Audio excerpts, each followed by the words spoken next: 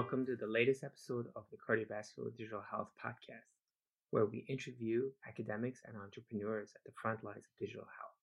My name is Dr. Hamid Gumbari, and I am the Deputy Editor of the Cardiovascular Digital Health Journal. If you like this episode and would like to support our work, please subscribe to our podcast on your favorite platform and leave us a review, and visit our website, the Cardiovascular Digital Health Journal.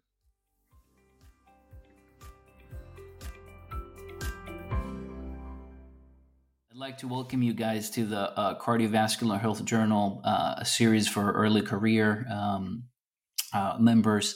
I'm here to, I just wanted to, first of all, to introduce myself. It's Andreas Philippaios, originally from Greece. I'm a T32 cardiovascular research fellow and a digital medicine fellow. I'm working with Dr. McManus at the University of Massachusetts Chan Medical School. And I'm also completing my master's in clinical investigation and population health research. And I'm really excited to kick this series off. Together with us, we have Tennis Paul. So if you want Tennis to introduce yourself too. All right, thanks, Dr. Philippaios, Andreas. It's great to be here. So my name's Tennis Paul. Like you said, I am currently a cardiovascular medicine fellow, first-year fellow here at UMass Chan Medical School. I went to the University of New England up in Maine for medical school, finished up there, then came down here to UMass for my internal medicine training. So I finished that up in 2018, and then I stayed on in our program in digital medicine as a digital medicine fellow, and then completed a year of that, and that's how I found myself joining the cardiology program here. So happy to be here, happy to discuss kind of the journey getting here, all the bumps and triumphs along the way also. So thanks. Of course, that's awesome. I think Dennis, maybe a good point would be to talk a little bit more about our experience as digital medicine fellows in the program. I think this is at least for me. I know it has been a very, very unique experience. We have both in the research arena and the clinical perspective too, very, very different. And I think it gives a unique spin in that early career development, as digital health is literally exploding in amidst the pandemic as well. It has been for me. I think the most important thing is that I'm able to through the coursework that we both have had, is how do you put a framework to doing research in the remote monitoring space? How do you build electronic cohorts? How do you deal with point of care technologies and apply this in a rigorous way and essentially do conduct research in that very, very unique way, and that pertains both to the a lot of RADx studies. These are the COVID diagnostic studies, as well as wearable devices and smartwatches, which is also something very close to my heart, and I'll probably talk about that more later. And then also another important part has been my clinical experience as part of the Digital Medicine Fellowship, where I got to basically be part of a new care model, a virtual care model, where we can provide care to patients that are meeting an inpatient level criteria to the comfort of their home. We have built this program called Hospital at Home here at UMass, and continue to expand the program, have nursing visits in person, and then video visits through the Current Health platform for our physicians. And so far, the program, we have almost admitted over 500 patients with great results, great outcomes, great patient satisfaction, great provider satisfaction, and no concerning safety signals. And I think it's, again, very unique and puts a great perspective to, I think, where healthcare is heading. What were your thoughts on what has been your experience in that digital medicine journey so far? Oh, Andreas, great question. You touched on so many of the different things that I did when I was a digital medicine fellow with you. So to kind of backtrack for the listeners, Andreas and I both joined the brand new program in digital medicine here at UMass Chan Medical School at the start of last academic year. So just over a year ago. And so with this program, as you mentioned, we've been involved in research in a number of different fields within the blossoming realm of digital medicine. We've gotten to participate in clinical work, like you said, with our hospital at home program. So all of this has been really informative and transformative, I should really say, for kind of my journey along the way. So, I joined this program initially knowing that I wanted to ultimately circle back to the clinical world and specifically do cardiology. And so, it worked out well that a lot of our projects really do focus on digital tools that are used in cardiovascular medicine. You said a nice little pun there when you said that wearable devices are close to your heart. For the listeners, Very true.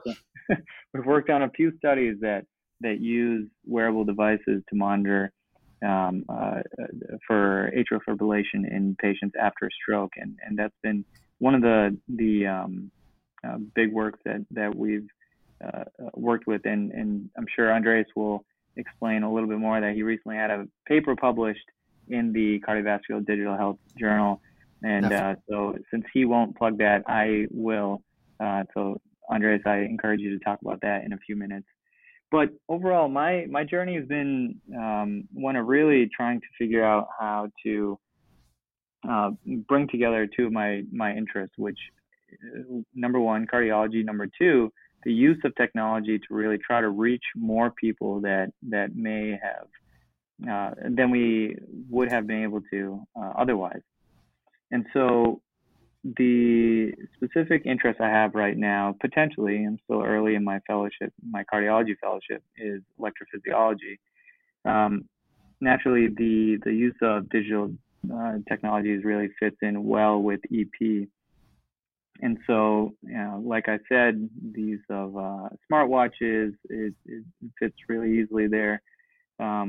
And so that's something that I got to sort of build a better knowledge base of in the past year.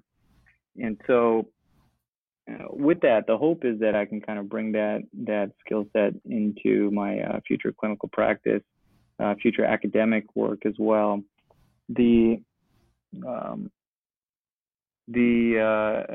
of the projects that we've worked on, as Andreas mentioned too, have been related to the hospital at home program that we have here. We admit these patients who are sick enough to be in the hospital to their own homes. As you might be able to imagine, some of these patients have needs for telemetry and close cardiac monitoring. And so part of what we worked on too was how do we safely find a way to monitor someone's heart rhythm remotely and act on any abnormalities that might come up. And so that was not so much a research piece, but an operations piece that I got to be a part of. The reason I bring all these up is because I think that being a digital medicine fellow really kind of gives you the opportunity, or at least gave me the opportunity to learn about the use of technology in practical clinical applications, like in our hospital at home program, and also in an academic way. And so I think it's been fantastic and sort of integral to my career trajectory. Really, it's changed the trajectory that I'm on completely. And like you mentioned at the beginning of the podcast, we're sort of at this time where technology is creeping into everything we do. There's a lot of concern about whether or not this will be overwhelming and make our work as clinicians more challenging, or if it will go the other way and kind of help us to treat our patients better, meet them where they are. And so, yeah, that remains to be seen. But I think you and I probably are more on the optimistic side of that conversation.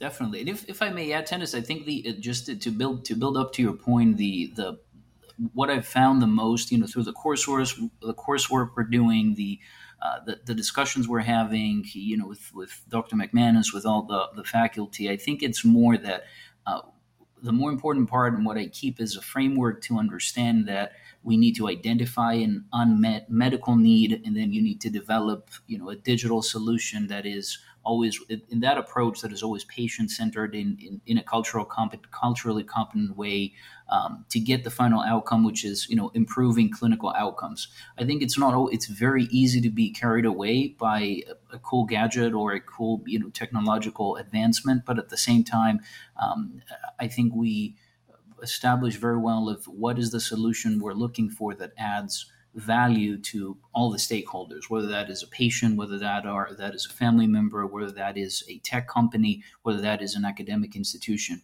And I think that's something that we learn pretty well. Many times you and I have both talked of, we get all of this information, and how is this information integrated into an electronic medical record system? Who is responsible for that information? What about fatigue from all of that information?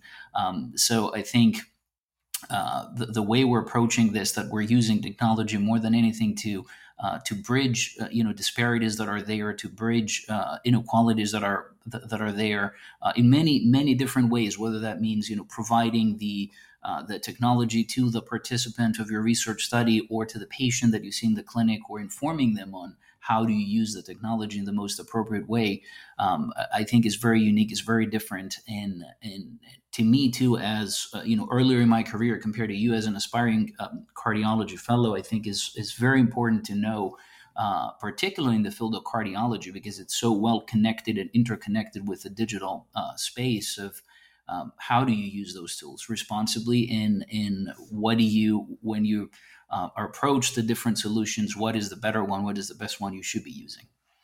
So I think you're bringing up great points so far. That's great, Andres. I'm really glad you said that, because as I talk to, as I'm sure you do too, talk to a lot of people about what this digital medicine fellowship is, or was for me, is for you, and kind of some of the work that we do. The immediate thought is, oh, this is, people either think this is AI that's going to replace them and take over their jobs, or that it's technology that's available to the people who have the most resources, and not so much to the people who don't. But I think you're absolutely right. It's easy to be enamored by the newest technology that comes out, or the newest gadget, as you say. But really, some of what we do is centered around using simple technology to bridge gaps that have always been there. I'd like to give a special shout out to Dr. Athena Phyllis Mikas over at Scripps. She's an endocrinologist there, who has worked on multiple projects in the past, centered around the use of SMS text messaging. So very simple technology that's been around for a long time to reach underserved populations, especially Latino populations in the Southern California area, to help optimize their diabetes management. I was lucky enough to work on a perspective piece for CVDHJ with her, just sort of describing some of the projects that she's worked on. And it's incredible, the things that we can do with simple technology that's implemented in a responsible way. Not saying that we're perfect at it, and we make mistakes along the way, and of course the newer technology eventually becomes more widely available, and so all of that is important too. But I like that you're highlighting that. Definitely. So I think switching gears a little bit and talking about the project that we both have worked on, getting published now on CVDHJ, about the wearable devices and smartwatches, and what is the impact of this in the psychological health of participants.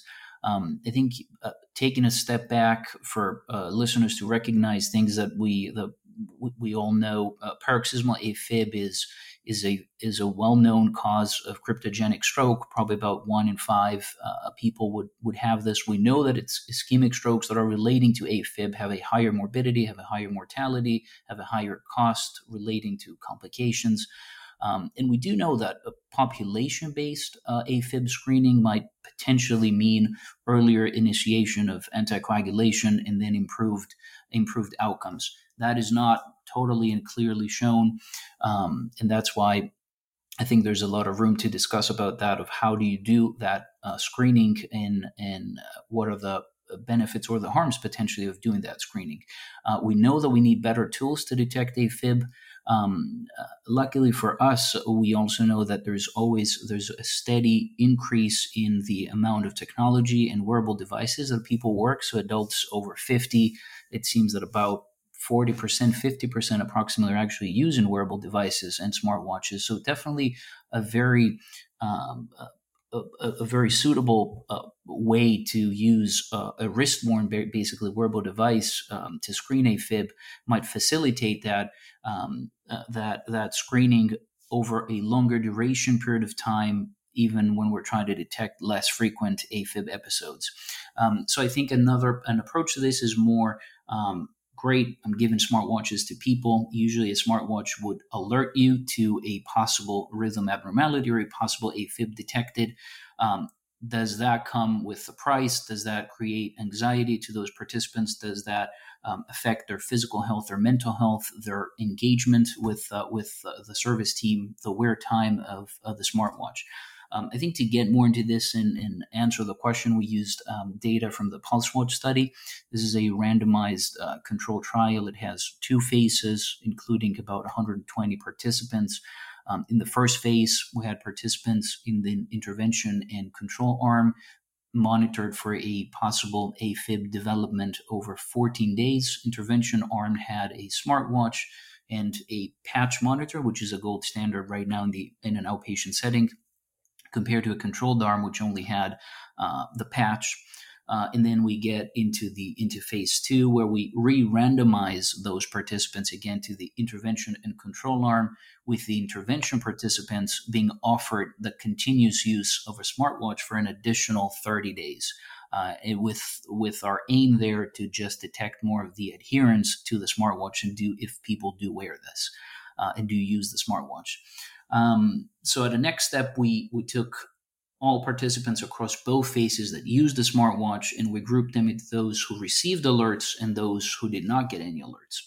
And after adjusting for all different confounding variables and performing repeated measures linear regression models in this post hoc analysis, we found that receiving alerts was actually associated with lower perception of physical health of those participants, which might be a signal and something to definitely think about, or offering the appropriate education to participants when you're thinking of prescribing a smartwatch. Recognizing obviously that this is a smaller sample size. We're talking about individuals that had a cryptogenic stroke, as we said. So it's somewhat a question of how do you safely generalize this to other participants. But I think definitely a signal to think about. We did not show increased anxiety, which is also a pretty important thing. We didn't show reduced anxiety either, but I think we can talk about that more. And I just was wondering, what are your thoughts so far on the work that we've done, both on the alerts affecting the psychological health, smartwatch prescription. I know we have some other thoughts about false alerts, or how do we basically prescribe smartwatches in older populations, populations that would be affected by cerebrovascular events. Yeah, Andres, I think you're asking all the right questions, and I think the paper really highlights how many questions there still are that are unanswered about how do we safely and most effectively implement something like a smartwatch for atrial fibrillation monitoring in the clinical setting. That's what we don't have data on right now, and that is part of what we're trying to figure out. Who is the best possible target population that we should be aiming to prescribe these watches to if we get to that point, which I would argue we will be getting to that point, if not already there. And so I think this helps to kind of show a couple of things. One, is it the watch itself, is the prescription of the watch that brings these people anxiety or makes them feel like they're less healthy, or is it getting these alerts and the sort of entire context in which they're getting these alerts on the watch?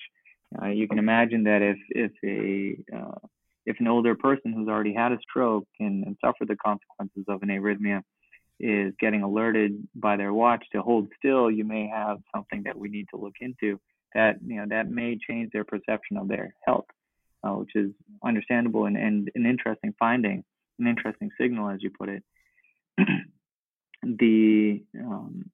The other way to kind of think about this would be the prescription, the actual process of prescribing these watches. Are patients being told exactly what to look for, exactly how to use these devices? Are they getting the full background of what they should be worried about, what they shouldn't be worried about? All of that, if it's delivered in a holistic way, may mitigate some of these findings, some of these concerns. We don't know that for sure, but that's part of the interest in looking at some of these questions. So well stated. Definitely. I'm excited to keep finding new ideas and new possibilities, both in that database and other studies and in other moments of our path and our journey so far. But I think it's again very, very unique, the digital medicine fellowship, especially if you're doing it at the right place. Yeah, absolutely. I see that we've just got a couple of minutes left here, but there may be other trainees listening in here, and I know that we're in the midst of our journey, still long way to go. But if you were to offer any advice to trainees now that might be interested in doing something similar to what you're doing, what would that be? Sorry to put you on the spot here. No, definitely. I love the question. I think my whole view on this essentially started by I'm a clinician, I'm an internist. I'm always thinking about digital health and how to use technology to fix issues that we know. How do you better provide clinical care? How do you do research in an environment where digital studies, sightless studies are really pertinent? And in the middle of all this, COVID hits and essentially blows this out of proportion and forces people to be actually thinking about those things. So I think it was absolutely, being able to put a framework to this has been one of the best decisions. I think it opens up a great potential because particularly cardiology in the future is so heavily intersected with digital medicine and digital health, and having that knowledge is definitely very good and unique in what we do. That's great. Yeah, thanks for sharing that. The one piece I would give, just very, very briefly, to quote our mentor, Dave McManus, I'm a simple guy. So here's what I have to say. I would just push any trainees that are still trying to find their way forward, find the path forward, to stick to what you're interested in. If you're interested in something, other people are too, and you'll find those people. Be open to pursuing unexpected detours on your road, because they'll definitely come. That's how I ended up in digital medicine, and I couldn't imagine studying and spending time in any other unexpected realm. And so, it's been tremendous, and I know that you all do well if you do that. That's awesome. Thank you for sharing that. Thank you for having us, guys. Yep, big thank you to the CVDHJ team. We're grateful to be able to spend some time with you tonight, and take care.